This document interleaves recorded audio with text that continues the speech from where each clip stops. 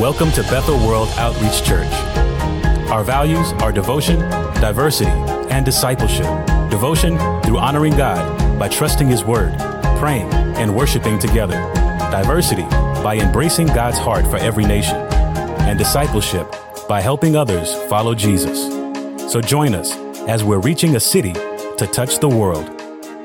We're going to continue the third sermon in the series called Villains.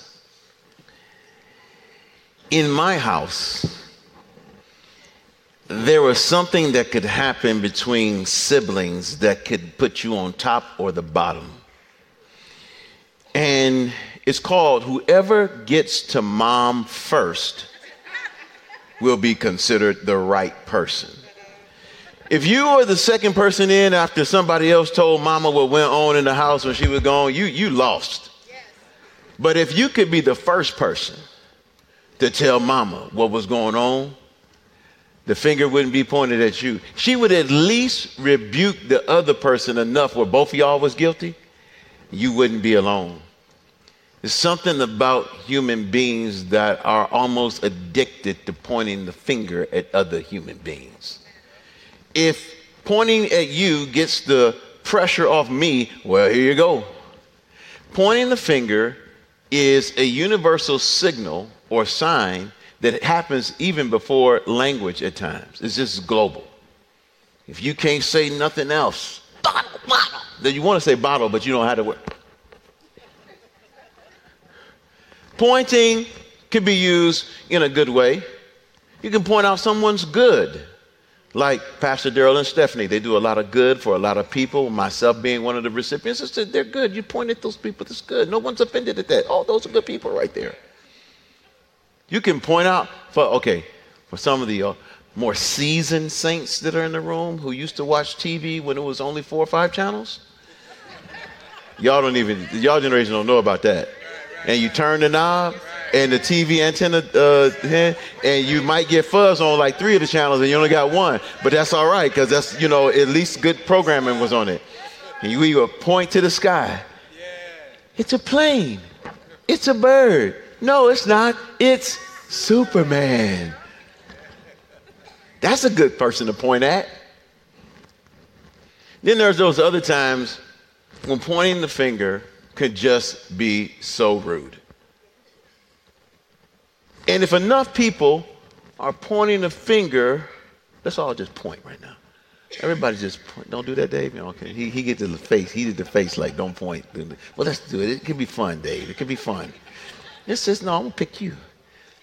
If enough people point, they don't even have to say nothing. Yeah, everybody point your finger at him right here. Right.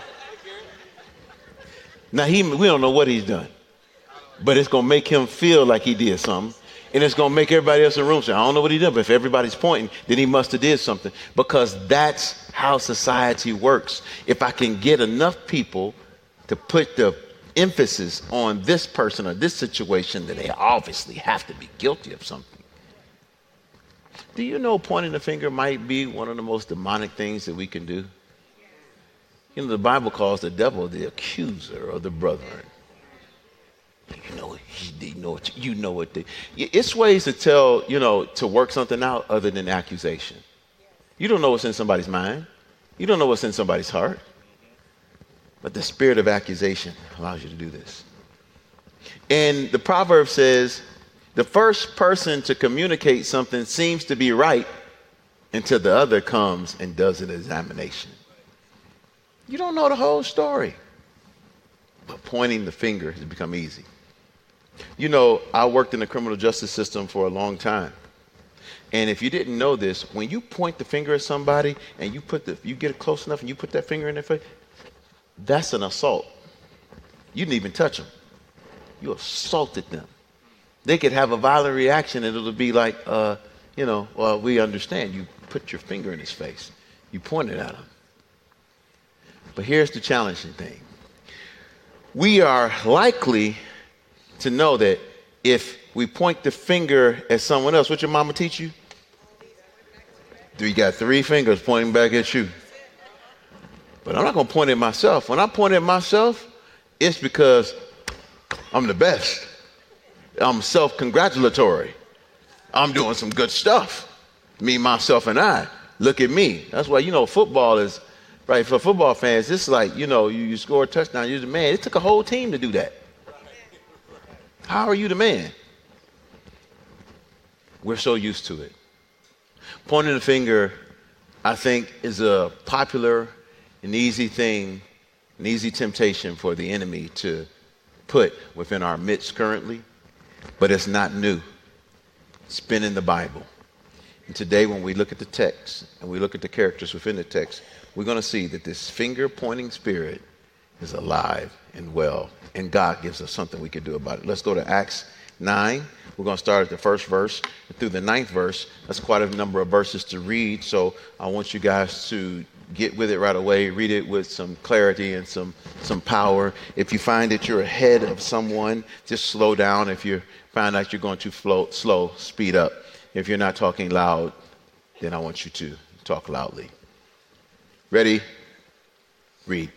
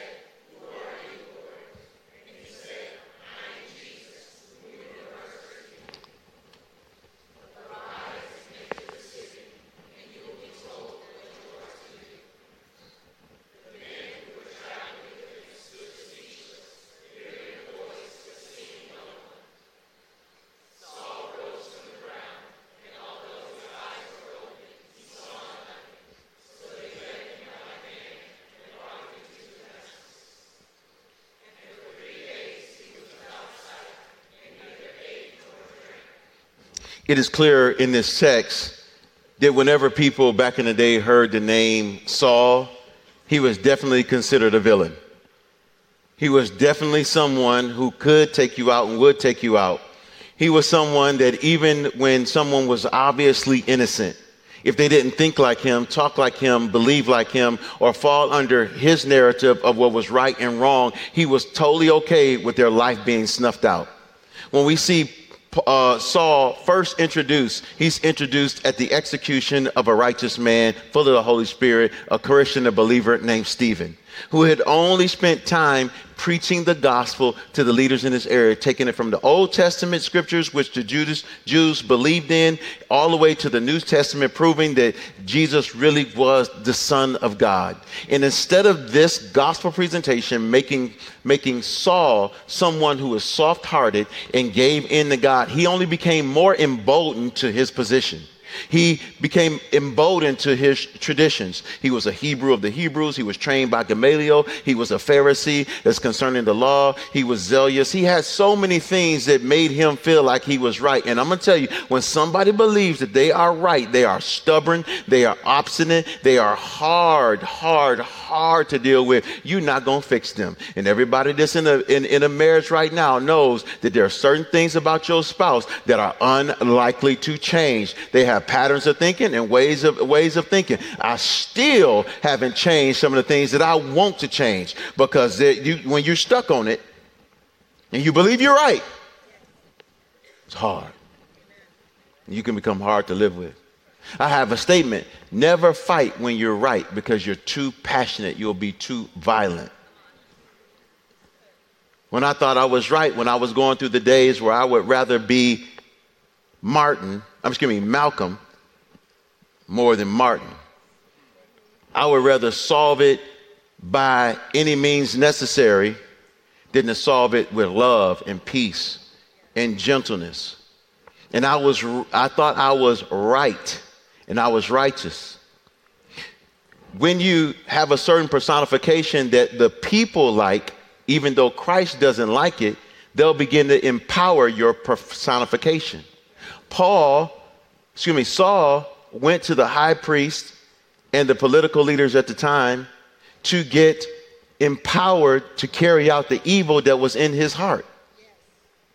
We have people now who go to the law to get empowered to carry out the evil that is in their heart. And yes, if you are living in a world like I do, where we can see gender confusion and sexual identity confusion and all of these kind of things, your response should be a loving response. But we can see that the technique of the enemy is to go to leadership like Saul did, and get them to give you letters or give you ordinances or give you laws and rules that allow you to persecute the people who don't agree with you. He went from just murdering to accosting people. He went from just approving of murder to himself actually engaging in the activities that would ruin people's lives. Sin is always progressive. And when you get addicted to pointing the finger at everybody besides you, you become the problem. That's who he was. Who were the people he was persecuting? People just like you and I, who believe that Jesus is the Son of God, the Christ. He was crucified, died, and buried for my sins. On the third day, he was raised again from the dead. And even though Saul was a witness, probably, to Jesus being crucified, and the famous statement he made was, "Lord, forgive them, for they know not what they do." Now he's standing at the execution of Stephen. And Stephen is saying, "Lord," as they got a rock and they're hitting him with it, "forgive them, for they know not what they do." Still, he would point the finger, even when the response is loving, even when the response is full of grace. I myself took on a personification where anybody remember what my nickname used to be? Maniac. Y'all know me too well. To get that type of name, you got to be a fool. You got to be a fool. And you got to be willing to do foolish stuff. And the type of fool I was a justified fool in my mind. When you feel justified, you can just get outlandish. What is your nature?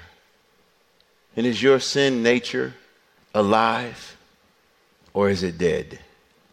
Is your sin nature causing you to point the finger, or causing you to look at you? So now Jesus had to show up. Jesus shows up in these first verses, and Paul ends up seeing a blinding light, falls down, and that blinding light was Christ. This is not an aberration. This is not just a vision or a dream. This is Christ himself showing up in a glorious form, and him being transfixed on the situation and being able to communicate through the grace of God. So this is, some people think he just fell down off the horse because he looked down. He looked at the light. Some think he just tripped. I'm telling you, he had an encounter with Jesus. And whenever you think Jesus is ignoring the challenges that you're going through, I'm telling you, he is standing in front of the people who plan to do evil in your life and evil in this world. And he is showing up with a light. You don't have to invite him. He knows how to show up. And yes, he'll let you go through some pain. Yes, he'll let some weapons be formed against you, but he will not let those weapons prosper. I'm just telling you, he knows how to show up. And you better say, well, I know some people that, look, it's a time. Nobody can leave this planet before God allows them to leave. But this is showing you that he knows how to show up at the right time. He's not showing up and killing Saul. The wages of sin is death. He sinned. Why didn't he just kill him? Because when love shows up, it always gives mercy, because mercy triumphs over judgment. So God, who had the right to point the finger, pointed to his love. Do you see my love? Paul, it's me. It's me, love. It's me, peace. It's me, joy. You're kicking and fighting them, but it's really him fighting him. Because fighting them, Saul, is fighting him. So why are you kicking? It's me. Why are you in a fight with God? The world is not in a fight with Christians before they're first in a fight with God. The world is not in a fight with itself. It's in a fight with God. Will they surrender to what he wants or give in to what they want? He left that moment, that encounter where he was fighting the wrong fight, blinded by goodness, blinded by love. And with his first words, when he encountered Christ was, Lord. Do you practice calling him who he is? Do you practice declaring your inability and his ability? Do you practice declaring his authority versus your authority? See, it's easy to point the finger, but 3 fingers are pointed back at you. And they had to take him to hang out because he was blind. Here's what happened next. I can quote this next part, so let me tell you what happened next. Jesus seemingly leaves that story for a moment, goes down to a guy named Ananias' house, and has a conversation with one of his disciples and prophets. Say, hey, Ananias, had a little situation down the street. I need you to go to a street called Straight at Judas's house. There's a man named Saul there who sees you, a man named Ananias, coming in and laying hands on him for him to receive his sight. I need you to help me out. One of the first things Jesus does when he's trying to change or transform a life is involve one of us. Because he can do it without us, but he loves to do it with us. He involves one of his chief disciples. And here's what his response was in verse 13. I want you to read it.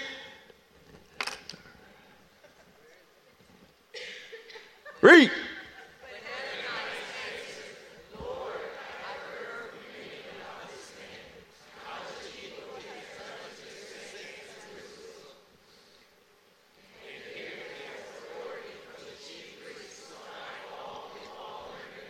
Now, I don't want to tell you what to do because I'm afraid, so I'm going to call you Lord. But something is going wrong in our relationship, and the fact that you're coming to me, you ever thought that God has too much faith in you when he gives you assignments? He believes in me way more than I believe in myself. Now, you sending me to these people? No. This man, he's trying to tell God because God is all knowing. But it's like Ananias said, now, God, I don't want to say you lost your mind, but they're crazy.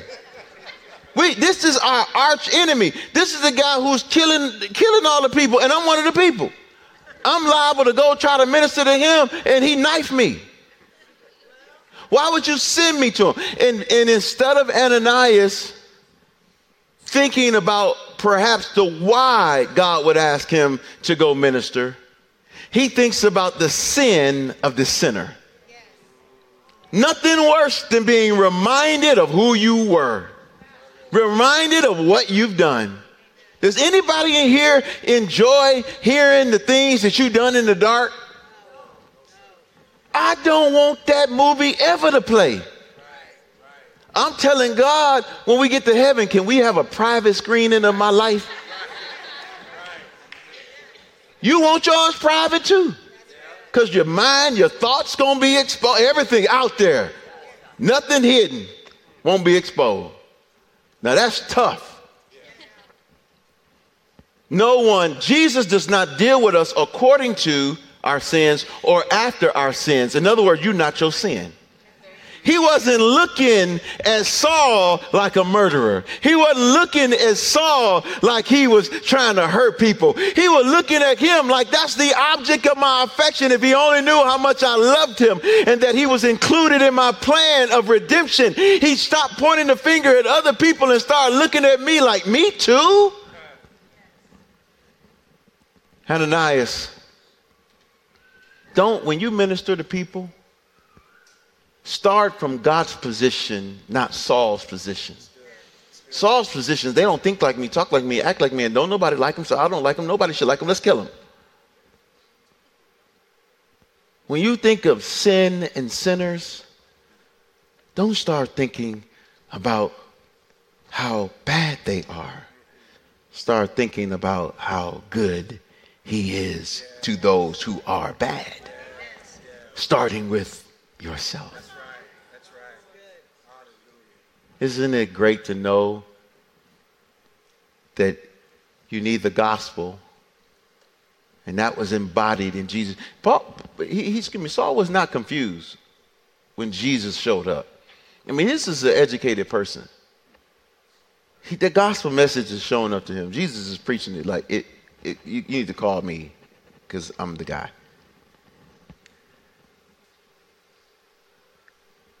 But I love the fact that the next thing he did for me when I was in that maniac personification, when I had given my life fully over to the Lord on the campus, and I had nobody to disciple me, within a week of me really dedicating my life to the Lord, when everybody still called me maniac, Debbie's brother pulled up in a car.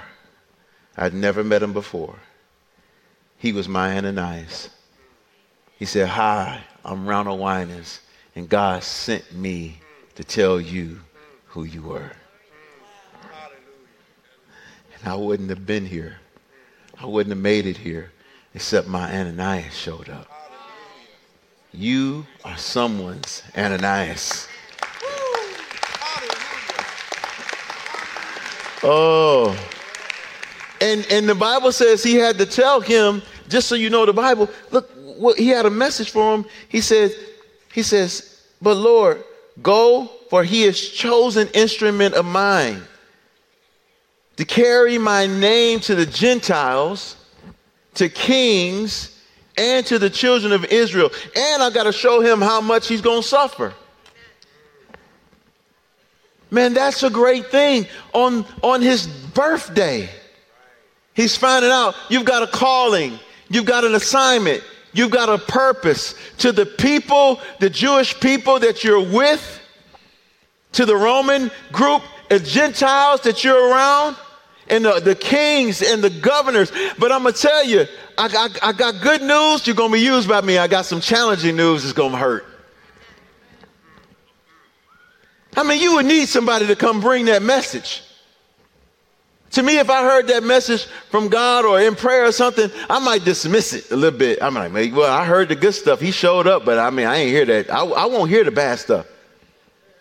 If you give me good news and bad news, I'm going to remember the good news, and I'm going to say, maybe they didn't mean the bad news.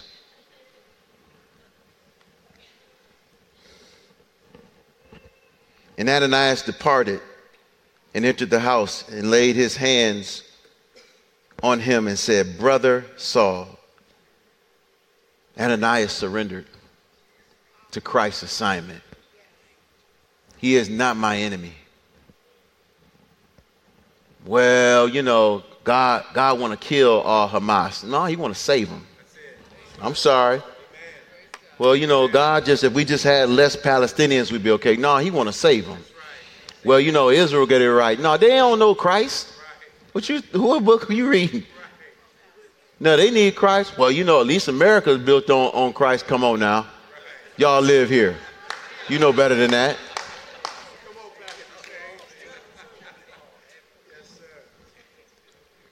Brother Saul, something happens when you stop pointing the finger and you surrender. You can see what God is doing in somebody's life that was broken. Man, how hard must it have been to see? You have to look too. I mean, he was just killing people. That's ministering to somebody saying, "I'm going to tell you something. I see what's in you. I see. I don't see you as dark. I see the light." And he said, "Brother Saul, Jesus appeared to you on the road by which you came. He has sent me that you might regain your sight and be filled with the Holy Spirit." And immediately something like scales fell from his eyes, and he regained his sight, and he rose and was baptized, and he took food. Surrendering to him, not pointing at him like he's wrong, is salvation is deliverance and healing for them. He got his salvation confirmed. He got his healing that he needed.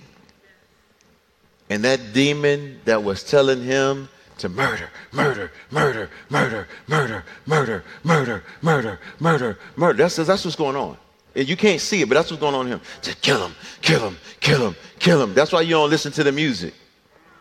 I'm sorry. Am I going somewhere I shouldn't go? Kill them all, kill them all, kill them all, kill them all. I mean, come on now.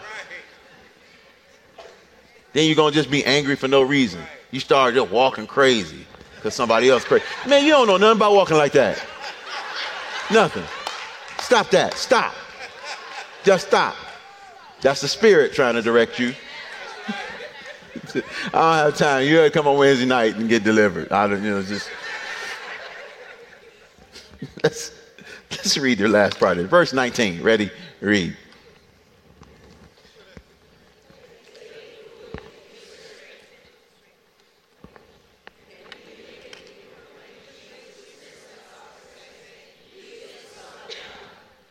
No, you skipped something. I'm confident. Go back. Go back. Go back.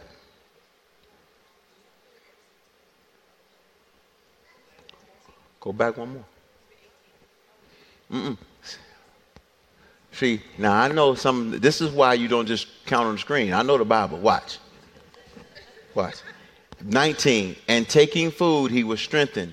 For some days, he was with the disciples at Damascus. That's missing. If you have your Bible. Did it say that? Where? See? For some days, he was with the disciples at Damascus. Okay. I just know your Bible. Somebody should have been correcting the screen is what I'm trying to say. Y'all read along, you'd be like, what happened to Damascus? He went and hung out with the disciples at Damascus.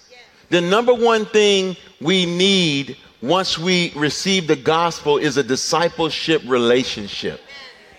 You need a group of people to walk with. You need a men's group. I walk with other men. I myself am in discipleship where other people who have spiritual authority in my life, some of them are above me, some of them are my peers, some of them I'm trying to lead, but we all have something in common that we're trying to help each other follow Jesus. Don't be so proud that you think you got it all together and you don't need a group of people who can put you in check or challenge you or prod you or that you need to open up to. You're not that strong. I'm not that strong. And if I'm going to give myself, I'm not being boastful here, but if I, who get the privilege of preaching to you, would be in a discipleship relationship, if Saul would put himself in a discipleship relationship, and that's the greatest Christian other than Jesus that we know, then why aren't you? That's it. It's a good word. Why are you contemplating not going to the women's all-night prayer?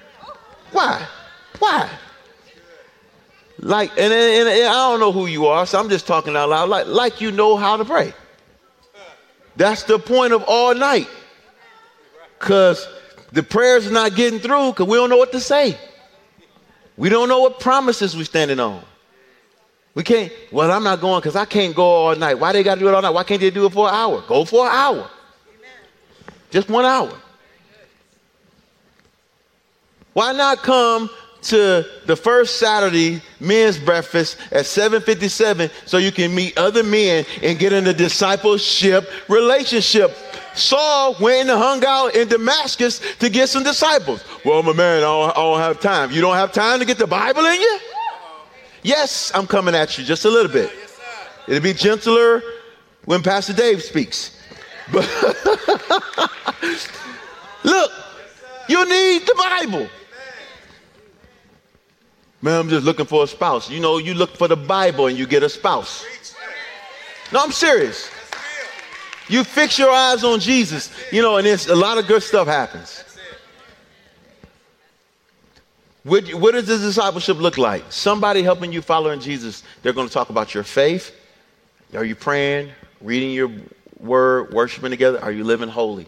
Somebody has to ask you. If you're in my men's group, they all know. We ask the question all the time. Is the darkness around you? Is the darkness upon you? Is the darkness in you? Has the darkness taken you? Not so we can gossip about you, so we can help you out. We need to know about each other's family. You need to not just know somebody. You need to know their name, know their kids' names. Try. Just mess it up. I call a lot of y'all by nicknames because I just know you by there go T, there go Ray Ray, all that.